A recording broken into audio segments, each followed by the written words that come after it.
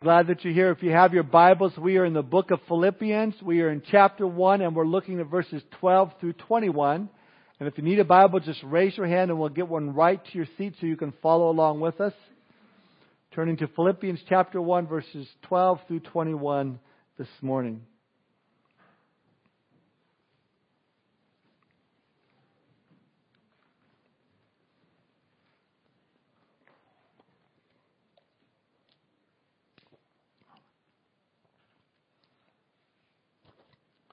Apostle Paul writes, starting in verse 12 of Philippians chapter 1, he says, "But I want you to know, brethren, that the things which happened to me have actually turned out for the furtherance of the gospel, so that it has become evident to the whole palace guard and to all the rest that my chains are in Christ. And most of the brethren in the Lord, having become confident by my chains, are much more bold to speak the word without fear. Some indeed preach Christ even from envy and strife, and some also from goodwill. The former preach Christ from selfish ambition, not sincerely, supposing to add affliction to my chains, but the latter out of love, knowing that I am appointed for the defense of the gospel. What then? Only that in every way, whether in pretense or in truth, Christ is preached. And in this I rejoice, yes, and will rejoice. For I know that this will turn out for my deliverance through your prayer and the supply of the Spirit of Jesus Christ, according to my earnest expectation and hope that in nothing I shall be ashamed, but with all boldness, as always, so now also Christ will be magnified in my body, whether by life or by death. For to me to live is Christ, and to die is gain." The title of my study this morning is Turning Discouragement into Joy. Let's pray. Father, we thank you for this opportunity to gather together to be in your word, knowing, Lord, that it's your desire to speak to our hearts. We're excited, Lord, to hear what you have to say to us, what ways you want to teach us this morning. And so we just pray for attentive ears. We pray that you would move in our hearts today, Lord. We pray that if there's anyone here that is yet to come to know you as a Lord and Savior, to have their sin forgiven, we pray that you'd especially touch their heart today, and they would see who you are and learn to love you as so many of us do. We thank you for this time together. We commit it to you. In Jesus' name we pray. Amen. Well, I read a story about a farmer who was discouraged with his farm. So he decided he was going to sell it and he was going to move somewhere else. So he engaged a realtor to look over the farm and prepare a sales ad for it. But before putting it in the paper, the owner wanted to hear what it was going to sound like to see if it meets his approval.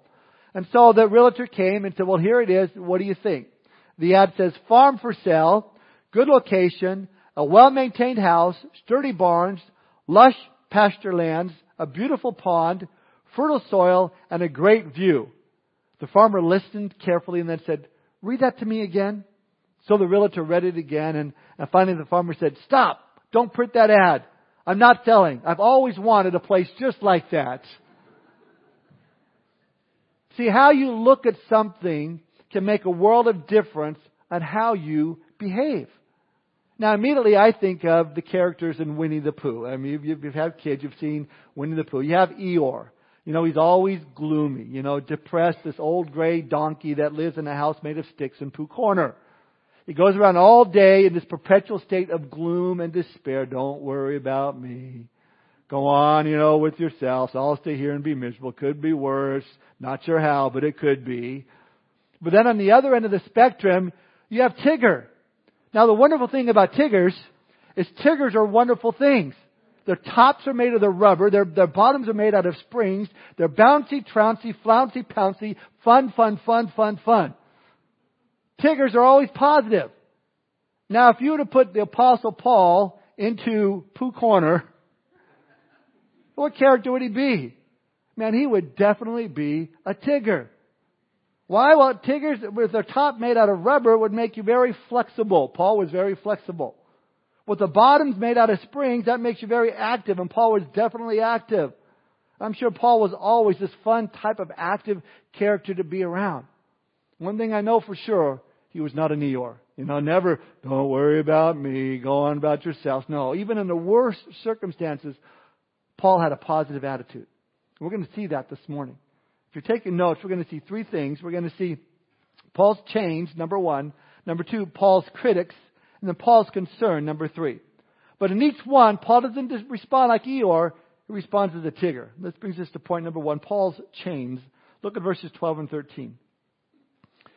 He says, but I want you to know, brethren, that the things which happened to me have actually turned out for the furtherance of the gospel, so that it has become evident to the whole palace guard and to all the rest that my chains are in Christ. Paul says, I want you to know, brethren, the things which happened to me. Well, what happened to Paul?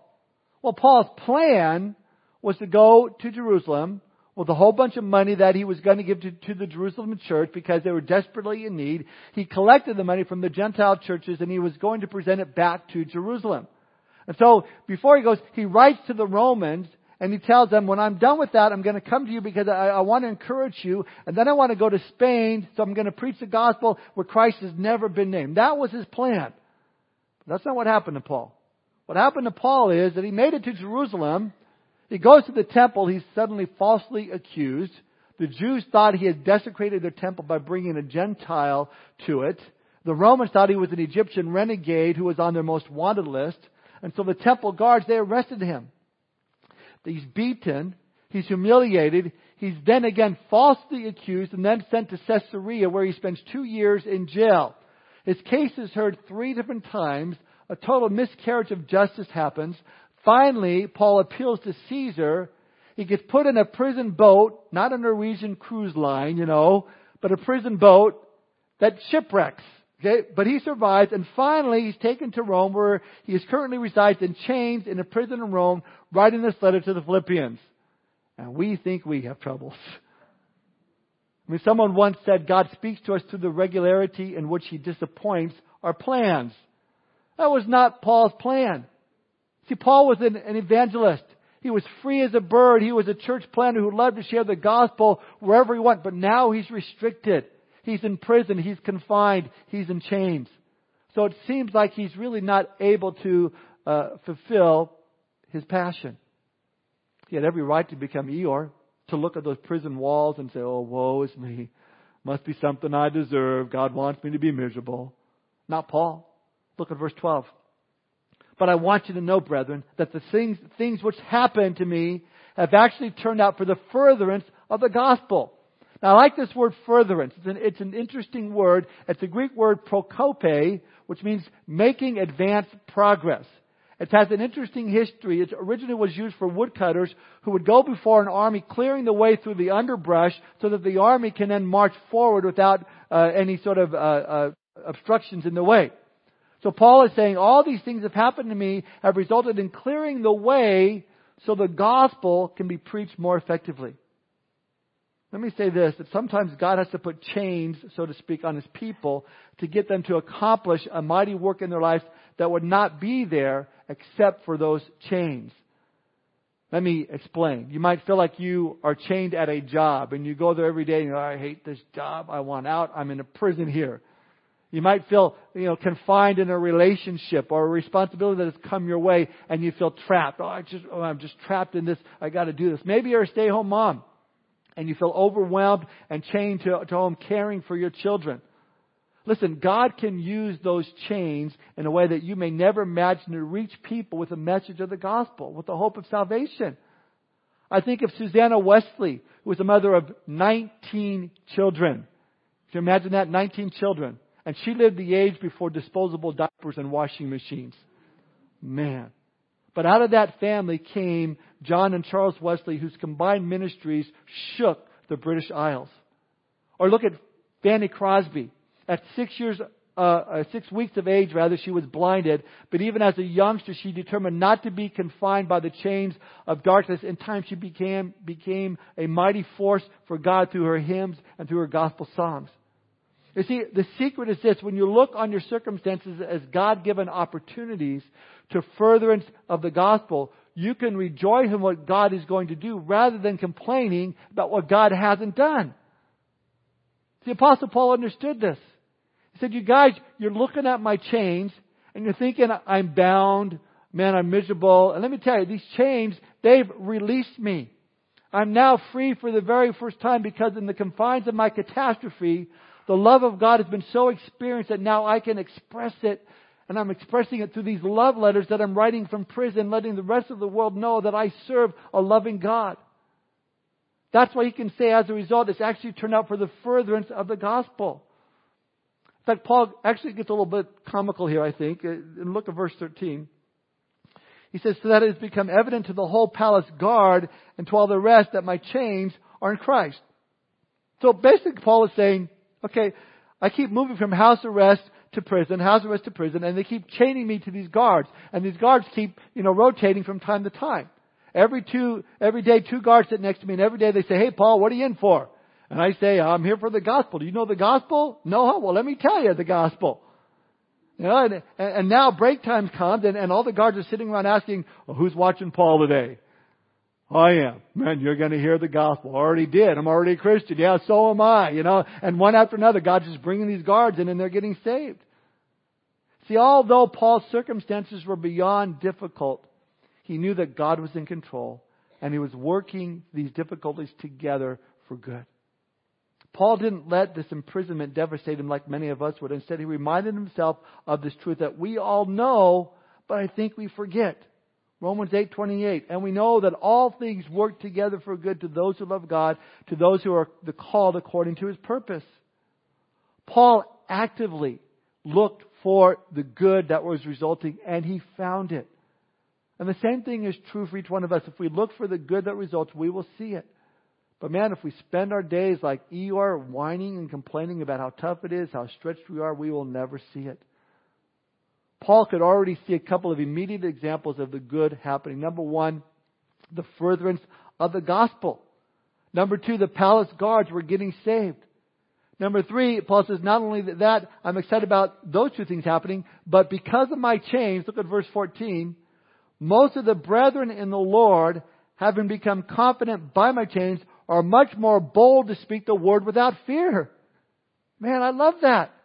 He's saying because of my hardships, because of the things that have happened to me, other Christians are being encouraged. They're seeing how God has taken care of me and protected me through these difficult situations, how God has encouraged me and how God has given me the strength beyond my own power to get through this. See, just as discouragement can be something that spreads rather quickly, so does encouragement, even faster. Because of Paul's joyful attitude, the believers in Rome were encouraged, and they were much more bold to speak the word of God without fear. Let me ask you this morning, what hardship has happened in your life that others could look to you in your life and say, well, God really gave them the strength to get through that time in their life. Man, if God can be if they can be that strong in that situation, I'm sure that God can see me through whatever it is that I'm going through right now. I think of Joseph in his life. He was sold by his brothers into slavery, falsely accused, thrown into prison. Yet we can look back at his life and see that he never once turned his back on the Lord. And despite all of the hardships and the things that he went through, God used him mightily in helping his family. In fact, we're told in Genesis 50:20, but as for you, you meant evil against me, but God meant it for good in order to bring about as it this day to save many people alive. See, those trials, those difficulties, those struggles you're going through right now, those chains, so to speak, they open up doors to people who would not otherwise give us the time of day. And when a wife hangs in there with her difficult husband, when an employee refuses to talk behind his boss's back, when a high schooler willingly submits to his parents, people take note of that. And it opens up that opportunity for that wife or that employee or that high schooler to share the reason why. Listen, have you ever been in that situation where you were able to encourage someone that is experiencing the same thing you experienced only a year previously? And you're able to go up to them and share with them. Maybe they're on the verge of divorce. Maybe they're struggling at work. Maybe their high schooler is having a hard time with their parents. And you can go up to them and say, hey man, hang in there. Man, the Lord is so good. Let me tell you how the Lord saw me through this difficulty in my life. Let me encourage you what God can do in your life and because what He's done in my life. That's why Paul would later on write in 2 Corinthians chapter 1, verse 3 and 4. He says, blessed be the God and Father of our Lord Jesus Christ, the Father of mercies and God of all comfort, who comforts us in all of our tribulation, that we may be able to comfort those who are in any trouble with the comfort with which we ourselves are comforted by God. God comforts us through our difficulties so we might be able to comfort those that are going through difficulties as well. That's what Paul is talking about here in verse 14. Saying, because of the difficulties I'm going through, God is using it to give others boldness to keep going, boldness to speak the word without fear. Now here's the thing. When Paul wrote these words of encouragement, he had no clue the impact that it would make in this world even some 2,000 years later. He had no idea that his words would become a part of a greater book that would be so much help for so many people today. He didn't know that his writings would be part of a book that would be the number one bestseller of all time. Paul is just saying, man, hold on, everything's going to be all right. You bet it is, Paul. Because from our perspective now, we can look back and see how Paul has ministered to millions upon millions of people just by writing this letter to the Philippians. My point is, God can take the most negative things that happen to us in our life and He can make them positive and use them for His glory. Therefore, we need to focus on the positive. What are you chained to this morning? Are you chained to maybe an imperfect body or a declining health? Maybe you're chained to a job with no future.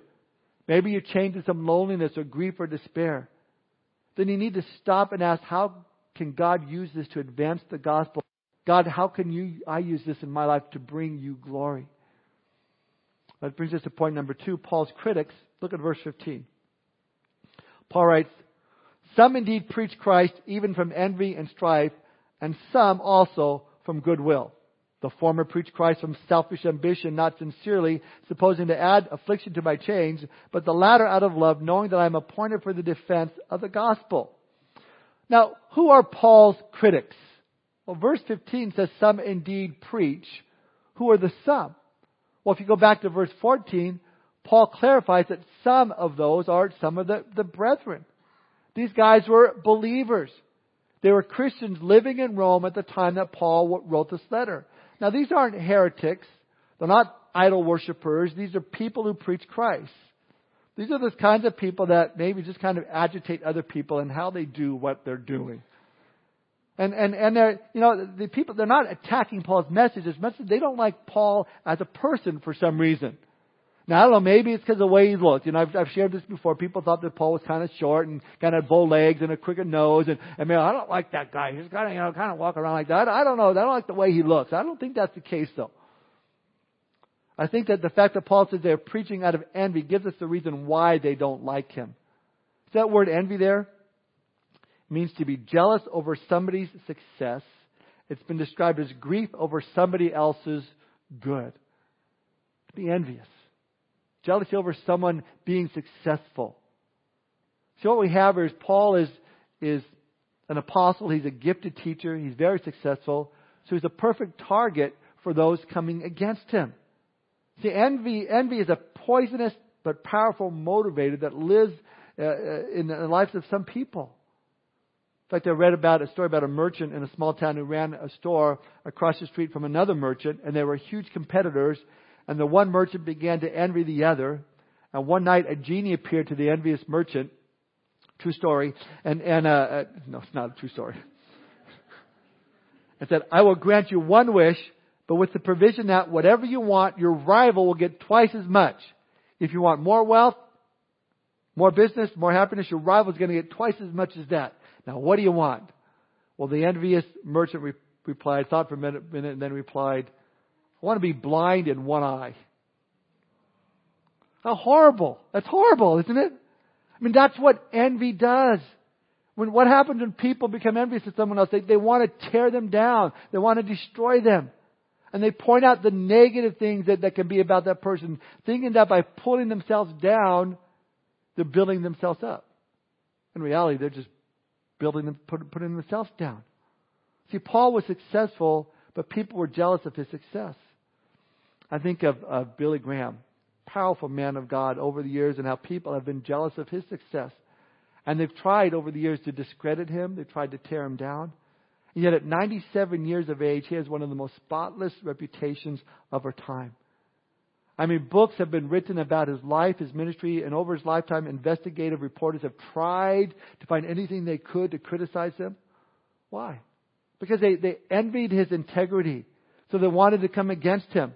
So they looked into his finances, couldn't find anything. They looked into his marriage, couldn't find anything. Every facet of his life, they really couldn't find anything to condemn him on. In fact, one of the reasons why is because when Billy Graham would go on crusades, he would send people out ahead to check out his hotel accommodations to make sure that there's no woman had been planted there, so that no tabloid photographers could take his picture with her and spread malicious gossip.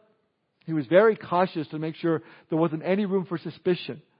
But in spite of his cautiousness and precautions, during a crusade in Paris, France, a newspaper headline proclaimed, "Billy Graham spends night with woman other than his wife." They claimed that the hotel registry showed that a woman was registered and spent the night with him in his hotel room. They even printed her name. It was Beverly Shea. Now, most of you who are familiar with the ministry of Billy Graham know that his soloist and his best friend was George Beverly Shea. He went home to heaven a few years back. But you see, in their effort to defame Billy Graham, the tabloids have made a big mistake thinking George Beverly Shea, Beverly Shea was a woman. Listen, to this day, Billy Graham's integrity is intact.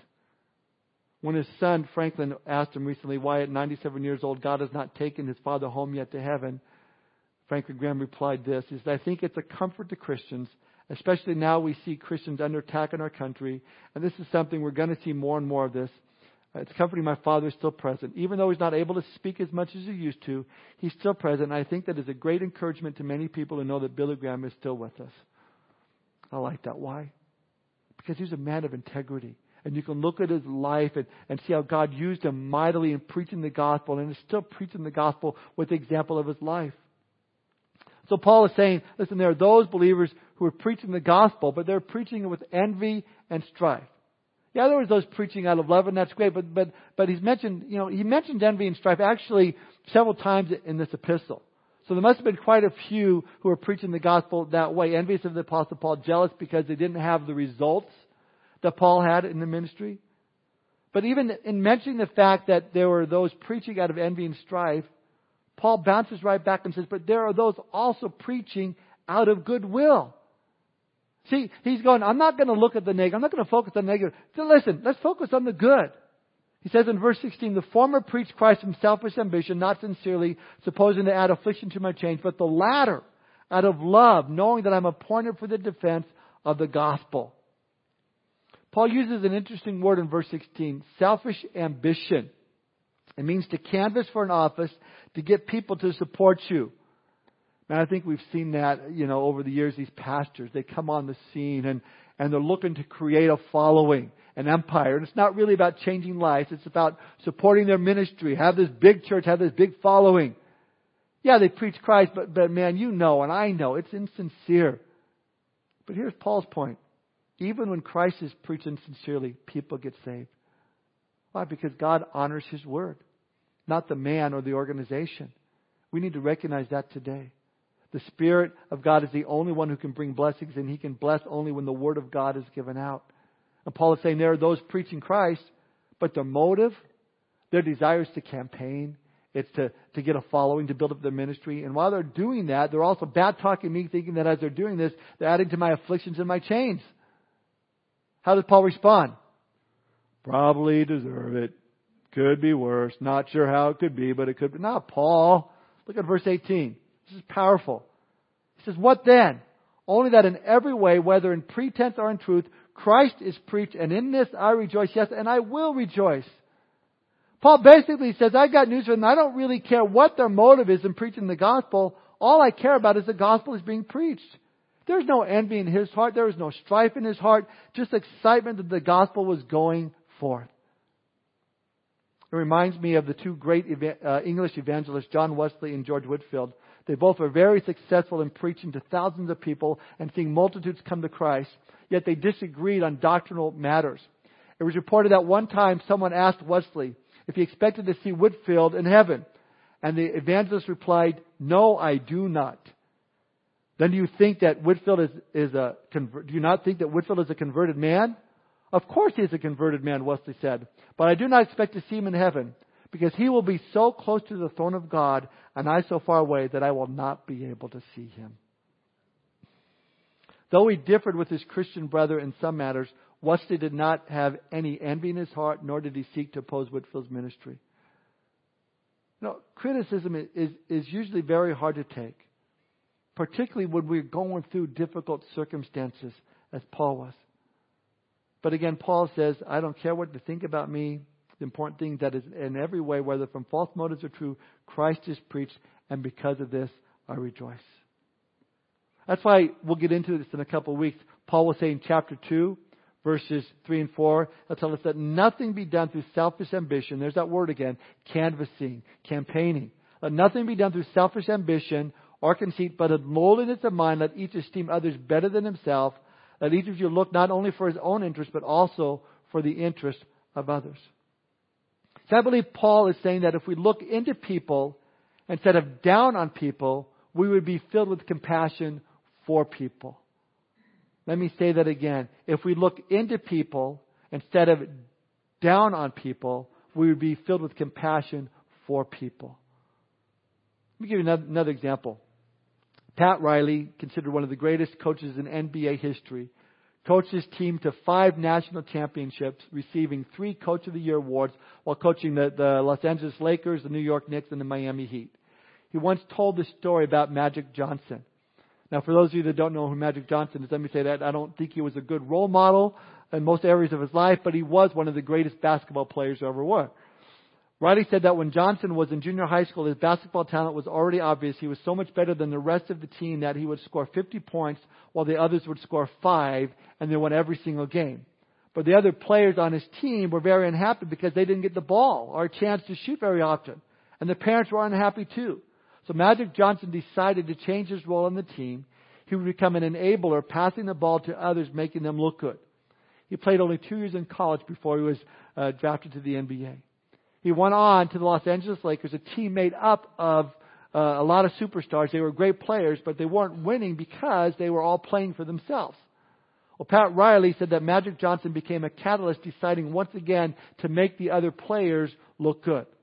So he went to Byron Scott and said, I'm going to make you the number 1 scorer on this team. I'm going to pass the ball to you, and you're going to score. Byron Scott did. He went to James Worthy and asked, why haven't you ever made the All-Star team? I'm going to make you make the All-Star team. And he started passing the ball to James Worthy, and soon James Worthy was on the All-Star team. Then during the season, Kareem Abdul-Jabbar set a record as the highest scorer in NBA history. But before that happened, Magic Johnson had told him, you can do it, and I want to be the guy who passes you the ball when you make that basket. Well, Riley said on the night when it appeared that Kareem Abdul-Jabbar might have the chance to sink that record-breaking basket, Magic got off the bench, put himself in the game, passed the ball to Kareem Abdul-Jabbar, who shot it through the hoop, and the record was shattered. Riley said, if you look at the videotape, you'll see Magic Johnson leaping into the arms of Kareem Abdul-Jabbar, and you can just see the tears streaming down his cheeks. He said that he was the most unselfish basketball player I've ever seen. Now here's my question. If that attitude can happen in basketball, shouldn't it happen in our lives as well? If we can become that unselfish, then our desire to make other people look good, to encourage each other, to build each other up, isn't that exactly what we're supposed to be doing as Christians? Paul says, I'm not going to put my critics down. I'm not going to go there. I'm going to stay focused. The only thing that matters to me is that the gospel is being preached, and they're preaching the gospel, and I think that's great. And then Paul says this, look at verse 19. For I know that this will turn out for my deliverance through your prayer and the supply of the Spirit of Jesus Christ. Man, talk about being positive. He's in chains. He's not knowing if he's ever going to be released or when. He knows people are talking about him. He knows they're criticizing him. You know, no doubt they're saying, well, he deserves what he gets. And what does Paul say? He says, for I know, not for I think, or there's a possibility. He says, for I know that I'm going to be delivered. Why? Because you guys are praying for me. He says, and because you guys are praying for me, my God will supply power from on high through the Holy Spirit of Jesus Christ to see me through this difficulty. Man, that is faith. I love that. That word supply there, it gives us our English word chorus. Whenever a Greek city would was going to have a special festival, somebody had to pay for all the singers and the dancers. And the donation had to be a lavish one. And so this word came to mean to provide generously and lavishly. Paul was confident that he would be delivered because of the prayers and because the Holy Spirit had provided generously and lavishly all that he needed to make it through. Do you know that today? The same Holy Spirit will generously and lavishly give you the strength to make it through. I love Romans 8:32. He who did not spare his own Son, but delivered him up for us all, how shall he not with him also freely give us all things lavishly, abundantly of the Holy Spirit? Now, Paul did have one concern, and that brings us to a final point. Number one is chains. Number two is critics. Number three, Paul's concern. See, Paul is facing trial in Rome. If he's found innocent, he'll be free to preach some more. If he's found guilty, he's going to be executed. He knew that he either was going to live or he was going to die, depending upon the results of the trial. And so here is his concern. Look at verse 20. According to my earnest expectation and hope, that in nothing I shall be ashamed, but with all boldness, as always, so now also Christ will be magnified in my body, whether by life or by death. Here's what Paul is saying. My only concern is, when I stand before that pagan judge, before that pagan court, that I'm not going to say or do anything that's going to embarrass Jesus Christ, my Lord and Savior. My only concern is that I will have enough courage to stand up in their midst, and by what I say and do, that Jesus Christ will be exalted, that Jesus Christ will be magnified. His only concern was that the honoring of Jesus Christ with his life. In fact, he says that Christ will be magnified in my body, whether by life or by death. Think about this. Does Christ need to be magnified? I mean, how can a mere human being ever magnify the Son of God? It's like looking to the sun in the sky and say, that sun needs to be magnified. No, it's pretty bright. It's pretty big. But think about this. When you look through a telescope and you're looking up at the stars are much bigger than the telescope, and yet that telescope magnifies them and brings them closer. In the same way, our lives are to be a telescope that brings Jesus Christ close to people. See, to the average person, Christ is a misty figure in history who lived centuries ago. But as the unsaved watch you, the believer, go through a crisis, go through a time of difficulty, they can see Jesus magnified and brought so much closer. See, to the Christian, Christ is with us here and now. He's big. He's magnified. Now, just as the telescope brings distant things closer, the microscope makes small things bigger, does it not? To the unbeliever, Jesus is not very big. Other people and other things are far more important to the unbeliever. But as the unbeliever watches the Christian go through a crisis experience, he ought to be able to see how big Jesus Christ truly is. See, our lives are a lens that makes a little Christ look very big and a distant Christ come very close. And Paul's concern is that he wanted to magnify Christ even in prison, even at court, even before the judge, even without ever knowing what the next day would bring. Listen, that's how he could turn any discouragement that he faced into joy.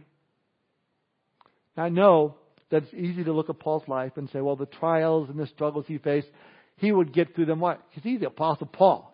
He's like superhero Paul. He can go through it, man. But I've got real hang-ups. I've got real problems, and I am really discouraged. And there are chains, and there are critics, and there are real concerns. Listen, I know that sometimes in the trials and the struggles that we all face, that we're not experiencing that joy, but instead we're asking why. We're saying, God, why me? Why am I going through this? How come? Have you ever been in that situation? Where you're in a situation and you just can't figure it out. There's no way maybe you can pay that bill, or there's no way you can resolve that conflict. There's no way that you see the situation can be turned around. And you realize that your only hope is in God. And you get to the point where you say, God, I don't have any place else to go. No one else understands my situation. No one else understands the dynamics of my life. I have nowhere else to go. But my wife, I can't explain it to her. My kids are too young. I can't share this with anybody but you, Lord. Let me tell you, that's not a bad place to be. Because when we get to the end of ourselves, we get to the beginning of God and what God wants to do. Let me tell you, there's been times in my life, not very many, but when I'm in that depth of despair, if you would, in that crisis. And I said, God, I really need your presence. And He comes in. And I sense His presence and His love and His compassion. And I'm encouraged in a way that I've never imagined before. My encouragement is turned into joy. I experienced this with my mom. She went to be with the Lord some 28 years ago. She was 56 years old when the Lord took her home. It's one of the saddest days of my life, but it was one of the joyous and closest days of my life to the Lord. As she laid there in that hospital bed and the Lord took her, the presence of God I felt was so strong in that room that if I could just rub my eyes, if I could just focus, I would see my Lord taking my mom's hand and escorting her into heaven. I felt that close to the Lord. I mean, I can't explain it very well. I'm just saying that God met me in my most severest trial at that time of my brokenness. But it was the sweetest triumph. Why? Because my God is an awesome God. And not only that God opened up the door for me to preach the gospel at her funeral in a Catholic church full of people.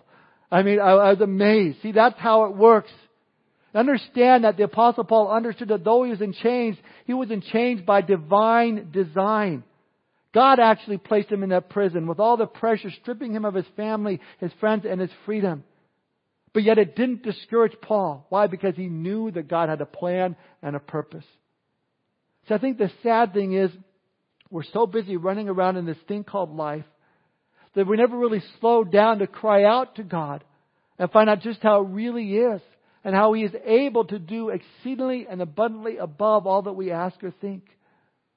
If we would just stop for a moment and see that God is using all of what is going on in our lives for our good, so that the world would see that there is a God who loves them, a God who sent His only begotten Son, that whoever would believe in Him should not perish but have everlasting life, then we would be able to say, Lord, if this trial, if this difficulty is going to bring the gospel to people who never would see it any other way than through the lens of what I am going through right now, then so be it. I rejoice in the furtherance of the gospel.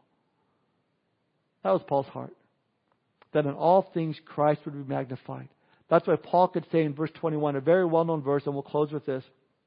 It says, for to me to live is Christ, and to die is gain. We'll make that our focus next time together. But Paul was so focused on Christ and the gospel going forth that he'd be filled with joy no matter what the circumstances. It didn't matter if he lived or died. He didn't worry about it. To live for Christ, to die would be gain.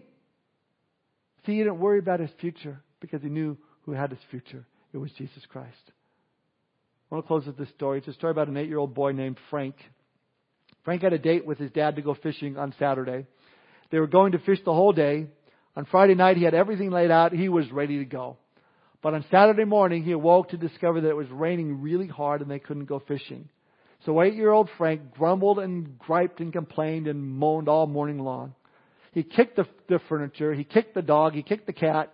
Nothing was right. Why does it have to rain today?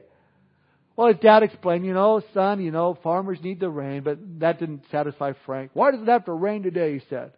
Well, about noon, the clouds broke and the sun came out. His dad said, well, we can't go fishing all day, but at least we can fish this afternoon. Let's go.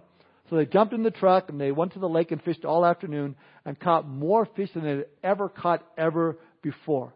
The baskets were full and they had the time of their lives.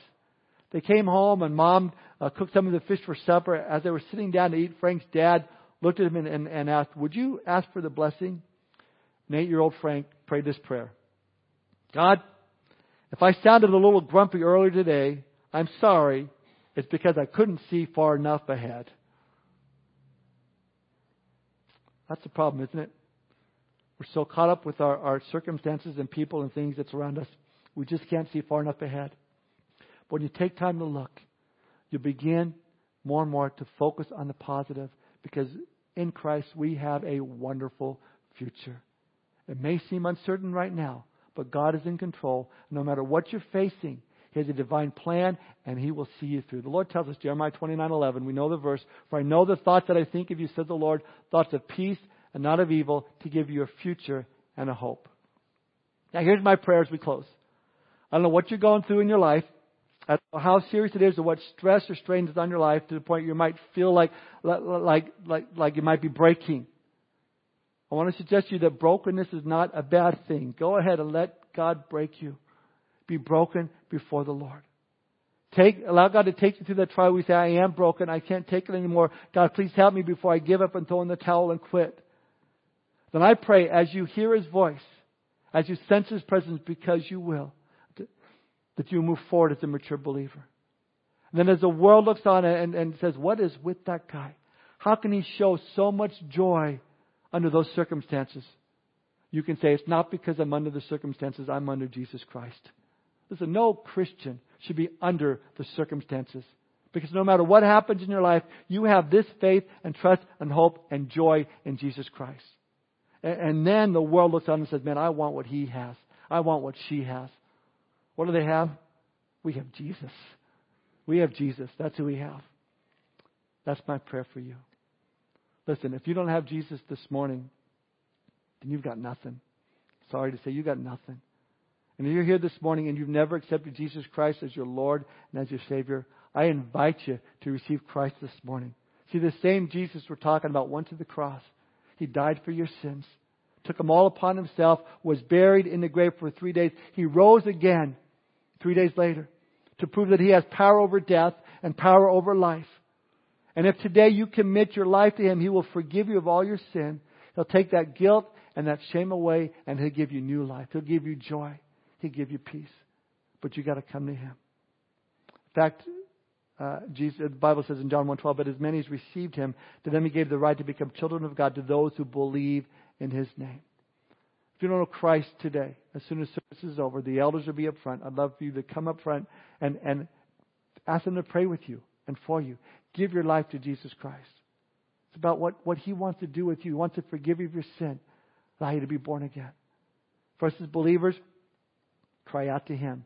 He's there. He's there to give us that joy. No more Eeyores, Tiggers this morning. Let's pray. Father, we thank You for this time. Thank You for the joy that You give us, Lord. Knowing that You are here in our midst, no matter what we're facing today. We can find that peace because You have a purpose and a plan.